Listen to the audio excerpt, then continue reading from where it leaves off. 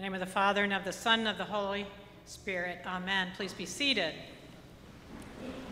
So, to begin our sermon today, I figured I could start with a joke because, dad jokes and all that.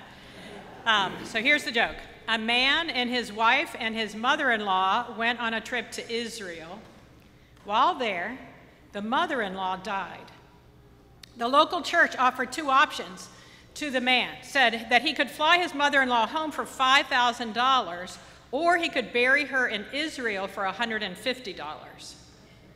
And the man chose to fly the mother-in-law home. And the pastor in Israel said, "Why would you spend all that money to fly her home?" And the man answered, "Well, 2,000 years ago, a man died here in Jerusalem, and 3 days later, he was resurrected. I just cannot take that chance." So, joke courtesy of Gene Bogan, but also note to my two sons-in-law, you can bury me in Jerusalem. That would be all right. But ask yourself, as a result of that, can you take the chance that Jesus was resurrected? Can you, in your mind, wrap yourself around that? Like the Swedish pop group ABBA, yes, daddy, but also a pop group, said, "Take a chance on me. If you put me to the test, take a chance on me." So that's what we'll be thinking about today in our sermon. In the Gospel of Matthew, Jesus sees the people harassed and helpless, like sheep without a shepherd. So he's talking about being harassed, about feeling helpless, and this wanderingness of sheep, right? When we think of feeling harassed, it's usually about harassed by others, right? Your boss is harassing you to do more work, or your kids are harassing you to buy more stuff. Your spouse is harassing you to do more of your share of work around the house. Your friends are harassing you to be more fun, like you used to be before you had kids, a mortgage, and a big job to pay for all that stuff. You feel harassed to spend your time off with extended family when honestly you really would want to just stay home and do nothing. The dog harasses you to go outside, and then harasses you to come inside, and then harasses you to go back outside again. Or if you're like our dog, he does that. The definition of harass is demand, this demand. We're surrounded by demands, right? We hear demand all around us. Demands to do things, to measure up, to do the right thing, to say the right thing, to not be lazy, to not mess up. And the most incessant demands are not from around us, because those demands go right inside of us. And that is where the demands become the loudest, within our own minds and hearts. We want to be understood and have people love us and be on our side. When the boss starts your annual review with an opportunity for growth, you hear that you're about to be fired.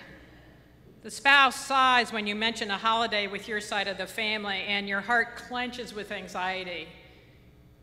A simple text can start up a narrative in your thoughts of hurt and blame. Our minds loop and loop with a constant demand for a more perfectly performing version of ourselves. The one who won't feel afraid, won't feel anxious, won't overreact or underreact, won't misread the situation.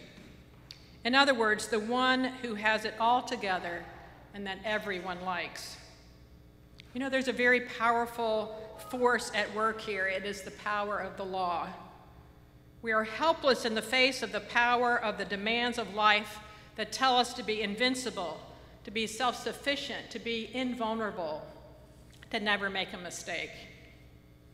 Under the great weight of these demands, our thoughts become like sheep, skittish sheep, following after anything that comes along that we think can save us, rambling down rabbit holes and sinkholes. Try to listen to your thoughts for just 2 minutes. You'll notice that your own personal color commentary is like a puppy chasing squirrels. Rarely includes thoughts of anyone else.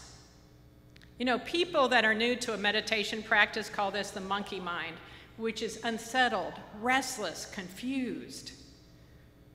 Think about your thoughts you might be having even during this sermon. So what does that chatter sound like? So I don't know if you've ever seen the movie The Informant. It's about Mark Whitaker, who worked for the ADM, Archer Daniels Midland, and it's a true story about a man who is working with the FBI to ferret out the corporate greed and fraud that's going on in that company. But while he's doing this with the FBI, he's also like embezzling $9 million on the side for himself. Now, what's interesting and the most fascinating part of this movie to me is that the entire thing is in stream of consciousness of him just thinking. And you're listening to what he's thinking. It's kind of hilarious, but you also kind of think, oh no, that's kind of me. So here's an example of the FBI agents have sat down with him. They're very serious and intense FBI agents, and they're trying to tell him what kind of information he needs to glean from these meetings. Meanwhile, you're hearing Mark Whitaker's brain and what he's saying to himself while these FBI agents are going through all of the wire and all of those things. This is what he's thinking. I like my hands. I think they're my favorite part of my body. In fact, if I can get these people focused on my hands, I could get a really good result from this meeting. Eye contact's important too. You know, when polar bears hunt, they crouch down by a hole in the ice and they wait for a seal to just pop up. And then they keep one paw over their nose so they blend in because they've got those black noses and they would blend in perfectly if it wasn't for the nose. So how do they know their noses are black? From looking at other polar bears? I mean, do they see the reflections in the water and think, well, I'd be invisible if it wasn't for that nose? But that seems like a lot of thinking for a bear. Okay, so now tell me that you're not either thinking of your hands or a polar bear. Your little sheep of a brain just followed me right down there, didn't it? So this is a character, and it's a true story, of what it's like to be human at the mercy of our sheep-like thoughts, just ambling around, looking for a shepherd. So Mark Whitaker's thoughts, like ours, are just sheep wandering about without direction or purpose. When Jesus looks out and sees the people harassed and made helpless by their own thoughts, he has compassion on them. He loves them. He asks his disciples to preach the gospel to them. What is the gospel and how will it help these harassed and helpless people? It's because we're commanded to love God with all our mind. How do we do that without the gospel? You know, in Martin Luther's preface to the book of Romans, he wrote that God judges according to what's at the bottom of the heart, and his law makes its demands on the innermost heart. So these demands and harassment that we feel in the world are really just reverberations of the fear at the bottom of our hearts that we are not enough, that we have been judged inadequate. And you know what? It's true. It's true. That settles it down just a little bit, to know that it's true, you're not enough. Without Christ, you're not enough to withstand the demands and the vagaries of life. This is why the thought, I'm not enough, terrorizes us. Without trust in God as your creator, your savior, your friend, you're not enough. So despite your fierce desire for complete independence, you are eternally dependent on God and not self-sufficient like you want to be. We're harassed and helpless because we want to do it ourselves instead of surrendering our minds and hearts to Christ. This passage from Matthew assures us that Christ sees us as helpless, as wanderers, as sheep. But he sees us with eyes of great love and reaches out to us through the cross with compassion.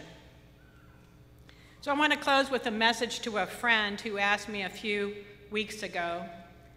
She said, I believe in God and all that, but I don't understand why Jesus had to die on the cross in such a horrific, bloody way.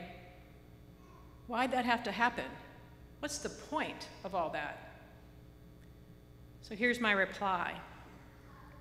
Throughout history, there have been deities and idols that have claimed that a person can get to a more spiritual level by being good. Aristotle claimed to know that what is right is equivalent with being able to do it, that a human being becomes good by doing good deeds. You've heard it said that the Buddha said life is suffering and described that suffering in detail, but did not experience suffering. There's no leader who surrendered to suffering as a sign of solidarity and love with us other than Christ. Jesus Christ suffered on the cross so that you would know that you are never alone in your suffering. You have a suffering servant in Christ who meets you in any hardship, at the depths of your helplessness, in the middle of your painful wandering, and is the shepherd to your sheep thoughts. Martin Luther wrote, "Man is pronounced good by God only when he comes to the end of his failed efforts, that the whole point of Christianity is God's forgiveness of our failures, not his approval of our successes." So being loved is not about being good, but about the one who loves being faithful. When you are unconditionally loved and forgiven, the demands and the harassment can be faced and fade into the background. When you know that there are no missteps big enough or pitfalls deep enough where love can't find you, you are safe to love. Jesus suffered to lead you like a lamb out of the quicksand of helplessness and hopelessness into acceptance and belonging.